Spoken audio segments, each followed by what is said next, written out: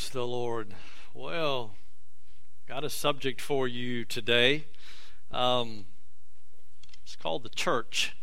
It's an interesting subject because when you look at the definition of church, it has more than just one definition.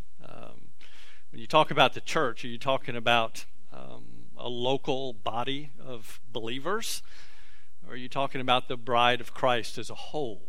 The bride of Christ that is going to be joined together with the bridegroom one day, as we look forward to that great marriage that will take place between the bridegroom, Jesus Christ, and the bride, the church. Things that we as believers have to look forward to, that we're a part of. But as a born-again child of God, we are a part of the bride. That's who we are. Matter of fact, Paul makes reference to that many times in his letters.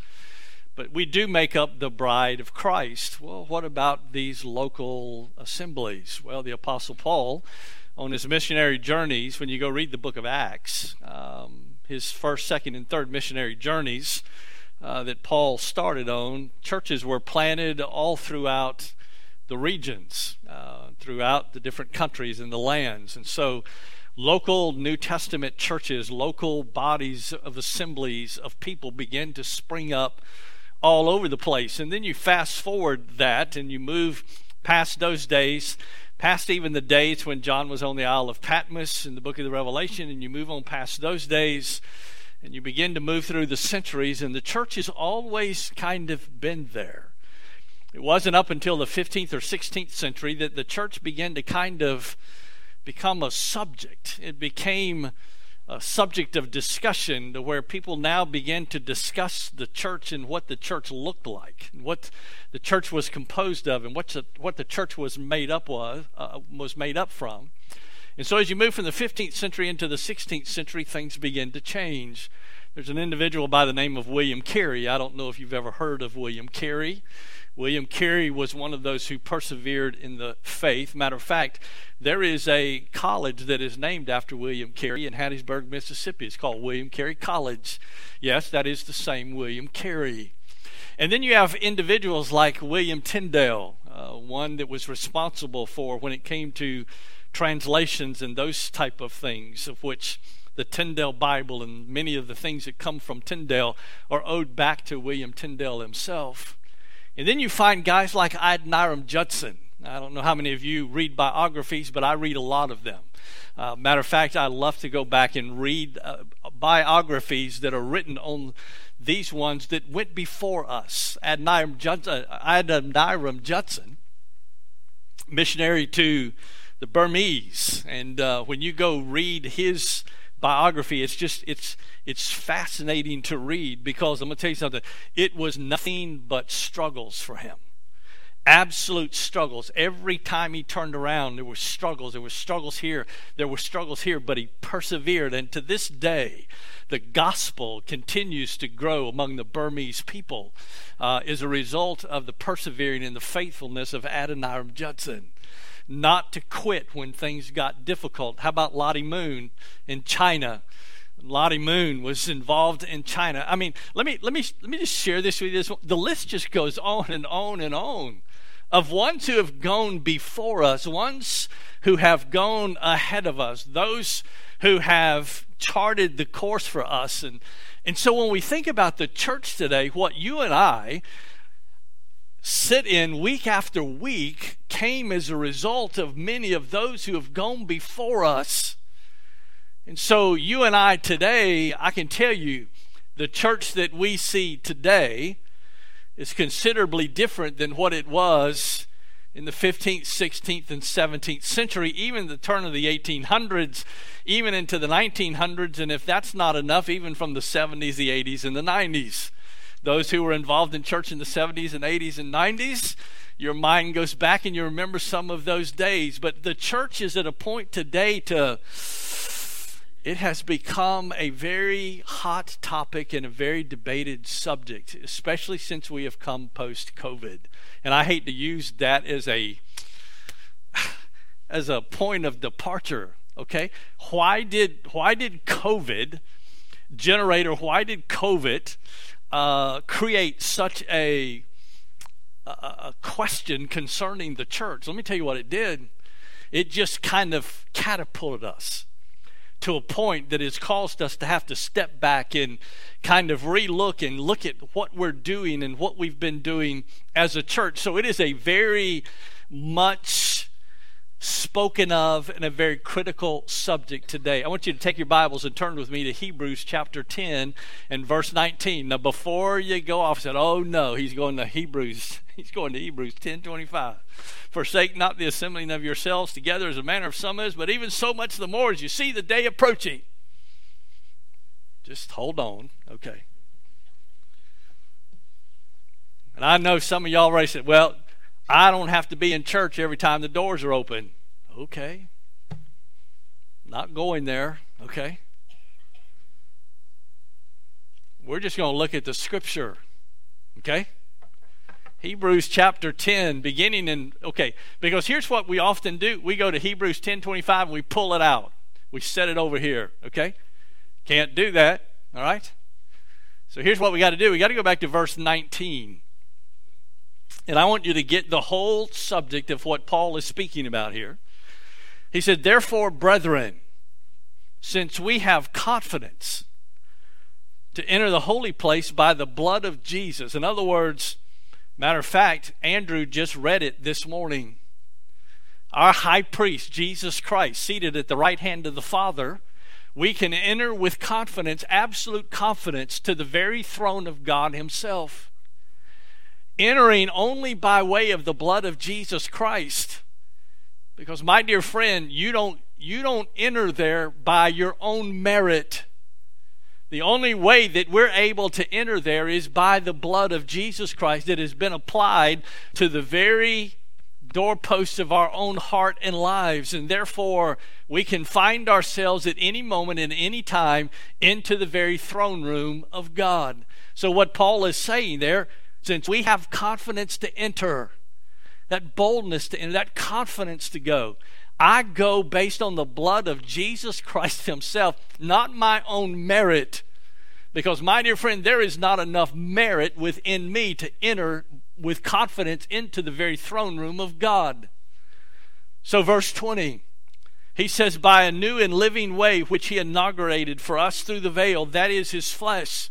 When Jesus Christ was crucified, when he cried, it is finished. At that moment in time when Jesus Christ gave up the ghost, the veil in the temple was rent from the top to the bottom. It was torn in two. So therefore, by this new and living way through the blood of Jesus Christ, we can now enter with confidence into the throne room of God. And so Paul goes on to say, verse 21, and since we have a great high priest over the house of God, Jesus Christ himself, let us draw near with a sincere heart in full assurance of faith. And let me ask you a question this morning. Do you have full assurance of your faith? Do you have the absolute confidence and the full assurance of your faith today? Or is there some question there in your own heart and life that I hope that I do. I want to think that I do.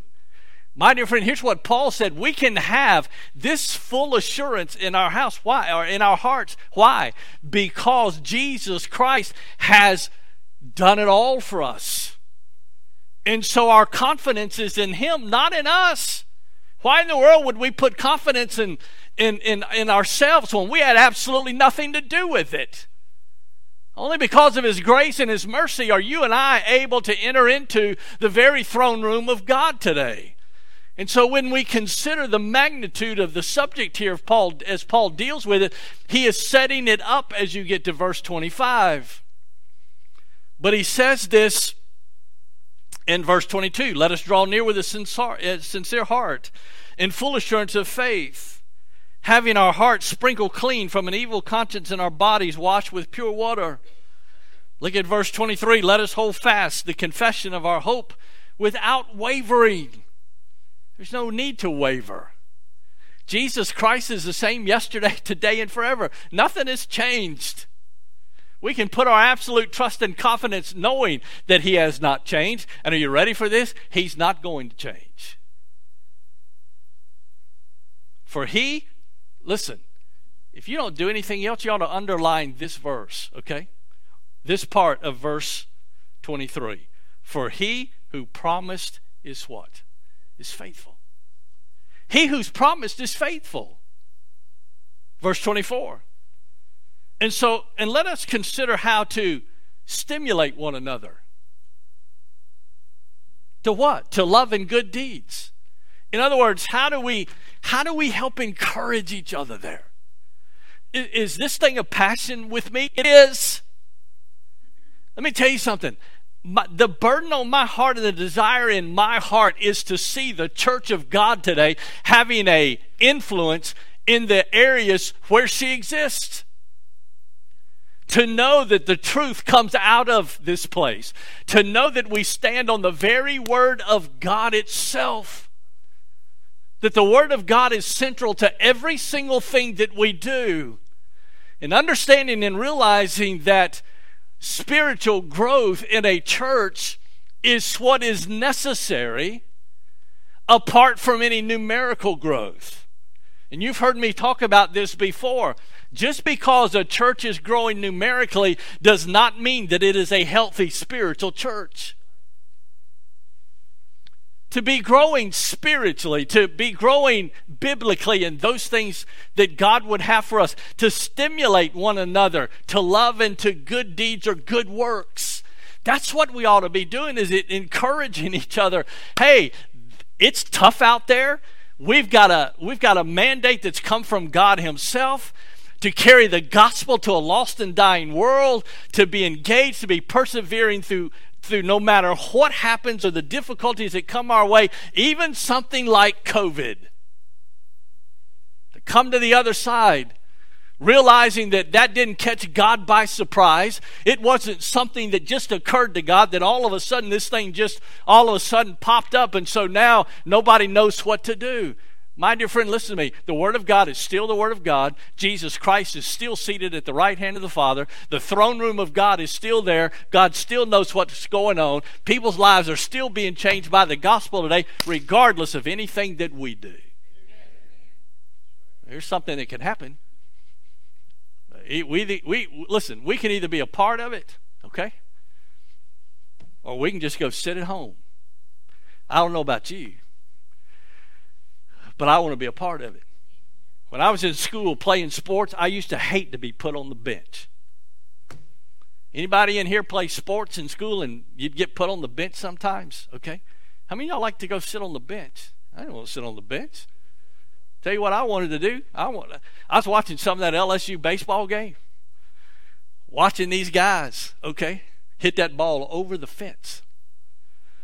And I'm thinking, man, you know what a feeling that must be to hit it over the fence, to hit it clean out of the park. My dear friend, listen to me. I don't want to sit on the bench. I just don't want to be mediocre. But I want us as a church to hit it out of the park. That's what I want us to do. So how does that happen? Well, let's keep reading. Verse 25 now. Paul said all of that to get to verse 25. Not forsaking our own assembling together, as is the habit of some.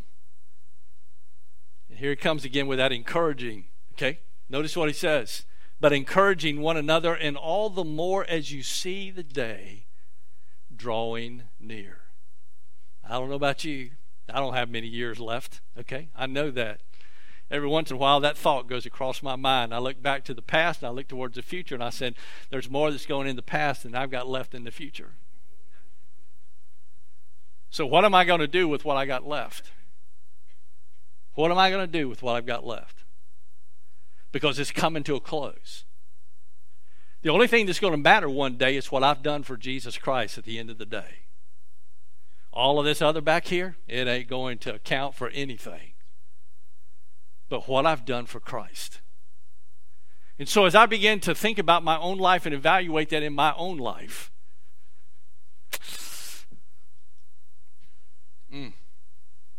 that's a tough question to answer. And my question is, are we doing more today than we were in the past in our lives? Are we doing more in serving Jesus Christ today in our lives than we did in the past? Let me just give you a few thoughts for yourself. The Southern Baptist Convention, currently today, and this number, depending on what sites you go look at, okay, this number is going to be a little bit different because it's determined by whether or not they associate mission, churches, new church plants, and those type of things. But currently, right now, within the Southern Baptist Convention, we've got approximately 42,000 churches. 42,000. That's a lot of churches. 42,000 churches spread all across the country. And everybody would say, man, that's wonderful. That's great. Well, let me give you the next side of that coin. As of last year, 75 to 80% of them have either plateaued or are declining. That's where they are. And on top of all of that, here's what else is going to happen. Currently, right now, somewhere around 20% to 25% are closing their doors on an annual basis. So why? So what's happened? You know, what's going on? 75 to 80% of the churches have either plateaued or declining. What's happening? And so let me tell you what that's done. That's led to a very important question. Specifically, what the church is and what it should look like. Have we done what's been needed to bring the church to the place that it needs to be? And I will say this, the figures that I gave you for the Southern Baptist Convention, you go look, it's not just us. I mean, it goes across the board. And you say, well, what about new church plants? Well, I hate to tell you what, more new church plants are failing today than that are making it. So what does that mean? What does that say to us? Well, let me tell you what it's done. It's brought about discussions about the true versus the false, and it's led to a deeper search of the true, of what the church should be.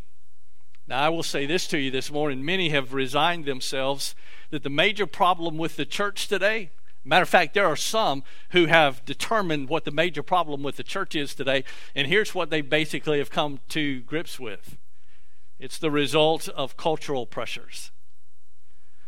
The pressures from the culture on the outside. We have allowed the pressures of the culture on the outside to basically dictate for us on the inside what we should do and should not do. Or what we should cater to and what we should not cater to. Or what we should be a part of. And the other thing that it has led to is this. We have now turned it into more of a business adventure, trying to get into understanding secular marketing strategies to try to come up with a means to grow the church in numerical number. No wonder we see things where they are today. So where we've moved from. The purpose of evangelical churches today have moved away from glorifying God to glorifying programs and methods for rapid growth. That's where we are. Well, if you're not busting out at the seams, if you're not running in the thousands, okay, something's wrong. You got to go out there and bring them in. Really? This is not a... Listen, I'm going to say this to you. This is not a popular statement, but we need churches that are self-consciously distinct from the culture.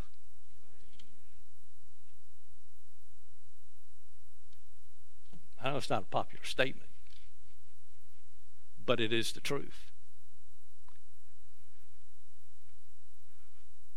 So what goes from here? In other words, let me put it to you this way. The key indicator of success in a local New Testament church is not evident results that we can see by counting noses or by counting dollars, okay? Let me tell you something.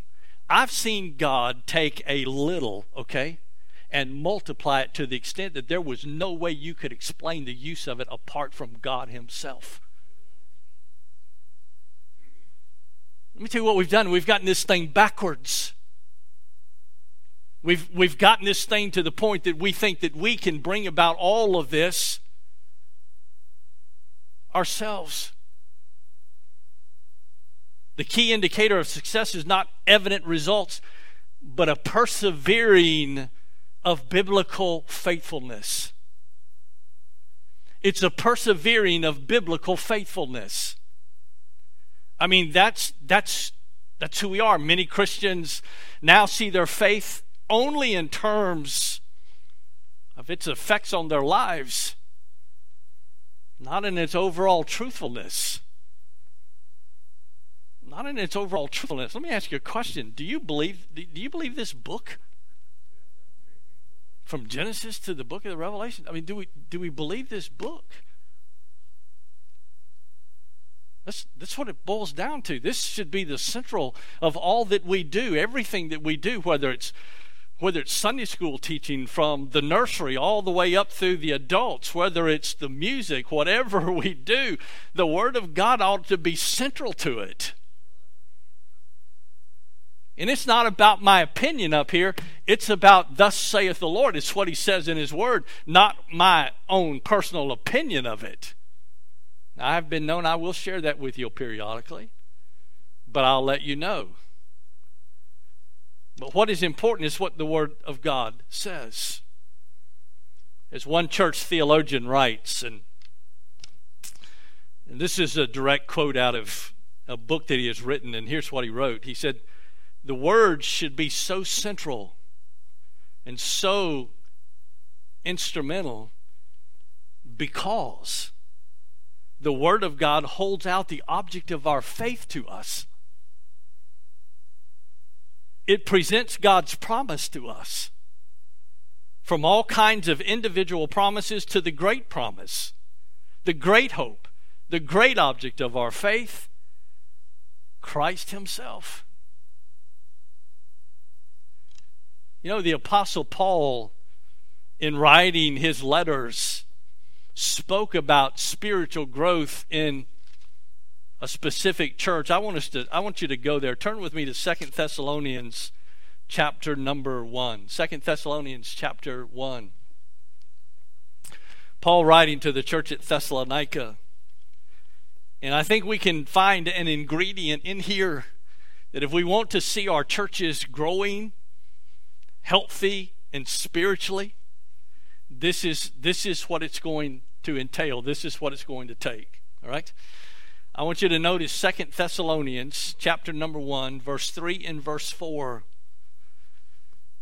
And I want you to notice as Paul writes here. He said, we ought always to give thanks to God for you, brethren, as is only fitting, because your faith is greatly enlarged. Your faith is enlarged. And the love of each one of you toward another grows even greater. Basically, what Paul is saying about the church at Thessalonica, we're watching you grow, and guess what? Your faith is growing and your love toward each other. Let me tell you something. As your faith grows, your love toward one another grows. As your love for the Word of God grows, so does your faith grow. So does your love for one another grow. It's a building block. It builds on each other. And the Word of God stands as that central focal point. The Word of God has got to be a part of our lives each and every day. Paul goes on to say in verse 4, therefore, we ourselves speak proudly of you among the churches of God. Now I want you to notice, for their what? For their perseverance and faith in the midst of all your persecutions and afflictions which you endure. Let me tell you what he praised them for their faithfulness and their perseverance. Regardless of what was taking place, they persevered, they were faithful, they stayed strong. Regardless of what was taking place. So for us today, as a church, individually, My dear friend, look, how many of y'all have heard that old saying that the strength is only as strong as the weakest link? Huh? Let me ask you a question. What makes up a local church? Individuals. So what needs to happen? As gathered believers, we need to be growing spiritually. As we're growing spiritually, guess what you're going to see happen? The church is going to grow spiritually. As we grow spiritually and biblically, guess what's going to happen to the church? It's going to grow spiritually and biblically. That's the way the process works.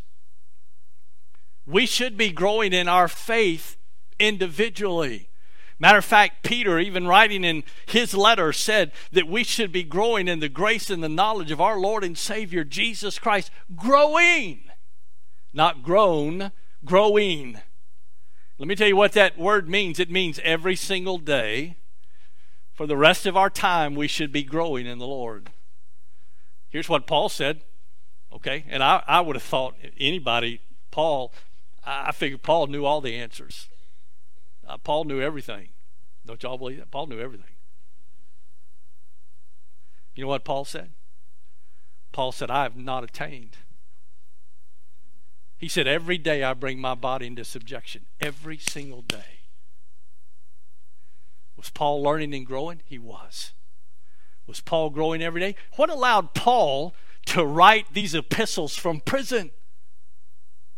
What was it that allowed Paul to get up after he was just about stoned to death, get back up on his feet, brush the dust off of him, and tell the ones that were standing around him, hey, we're going back in for some more? Huh? I know life gets tough. I know things get difficult. I know sometimes we think that temptation and culture is just going to get the best of us. I know we've been through COVID. I know we've been through all of that. And I'll tell you this more. You don't know what a blessing it was to stand in that baptistry and baptize 2 more people. Listen, just because we have been through these, just because we experienced, God has not moved. God still desires for us today to be what He intends and what He's called for us to be. As we grow spiritually and biblically, the church will grow. And guess what? That growth comes from who? From us? Wrong answer. I hate to tell you this, but growth doesn't come from you. I know some of y'all are looking at me strange. You say, well, how do you know that, Brother Robert? I'm glad you asked. Turn to 1 Corinthians. No better than to hear it from Paul's own handwriting. 1 Corinthians chapter number 3. 1 Corinthians chapter 3.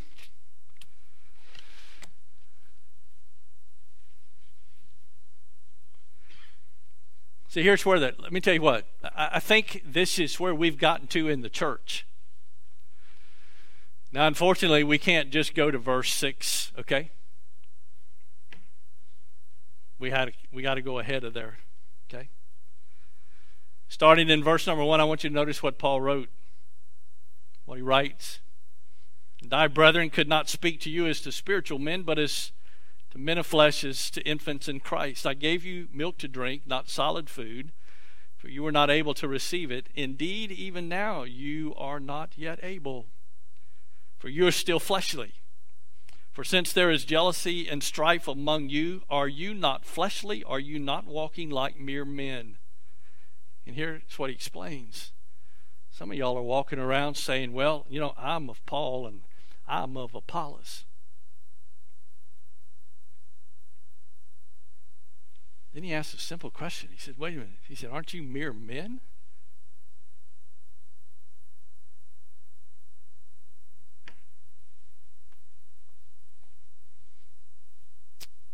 Aren't you mere men? Verse 5. Because he asked this question. He said, what then is Apollos? And what is Paul? And he gives you the answer. They're servants through whom you believed. Even as the Lord gave opportunity to each one. But now you come to verse number 6. I planted, Apollos watered. I hope you don't miss this. You need to underline it. But God. You see that? 2 words. But God. Who is bringing about the growth? It's okay. You can answer. God, thank you. Okay. But God was causing the growth. But God was causing the growth. By now, if you don't know, I'm just going to share just one last thing with you in closing. There is no greater burden on my heart or vision that I believe is from God Himself than to see our churches become spiritual, biblical, and healthy. I'm tired of seeing the percentages. I'm tired of hearing all of these reasons that we can come up with, because I will tell you something. If it was based solely on those reasons, that I could understand. But my dear friend, God is still on the throne. And are we persevering? Are we standing strong? Are we growing spiritually? So here's what I'm going to do. I'm going to challenge you this morning to this. We as a local body of believers here to do this. To start today. To start today with our intent individually to grow spiritually. Let me tell you what that means. If you have never done it before, then this is what you need to do.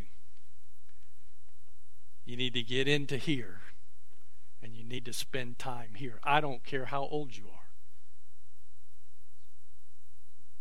This is where you need to be. Because how do we grow spiritually? By feasting on the Word of God. Spending time with Him. Amen? So here's what I'm going to ask you to do. How many of you are tired of hearing the statistics? 75 to 80% of the churches plateaued or declining. 20 to 25% are closing their doors. By the way, I'm not going to tell you the number of pastors that are walking out of the pulpits today going back to secular jobs. I refuse to quit. I'll tell you why. Because God is still on the throne. We're going to have a time of invitation. It's up to you. This is up to you. Okay? Individually, where do we want to see this local body come to? Father,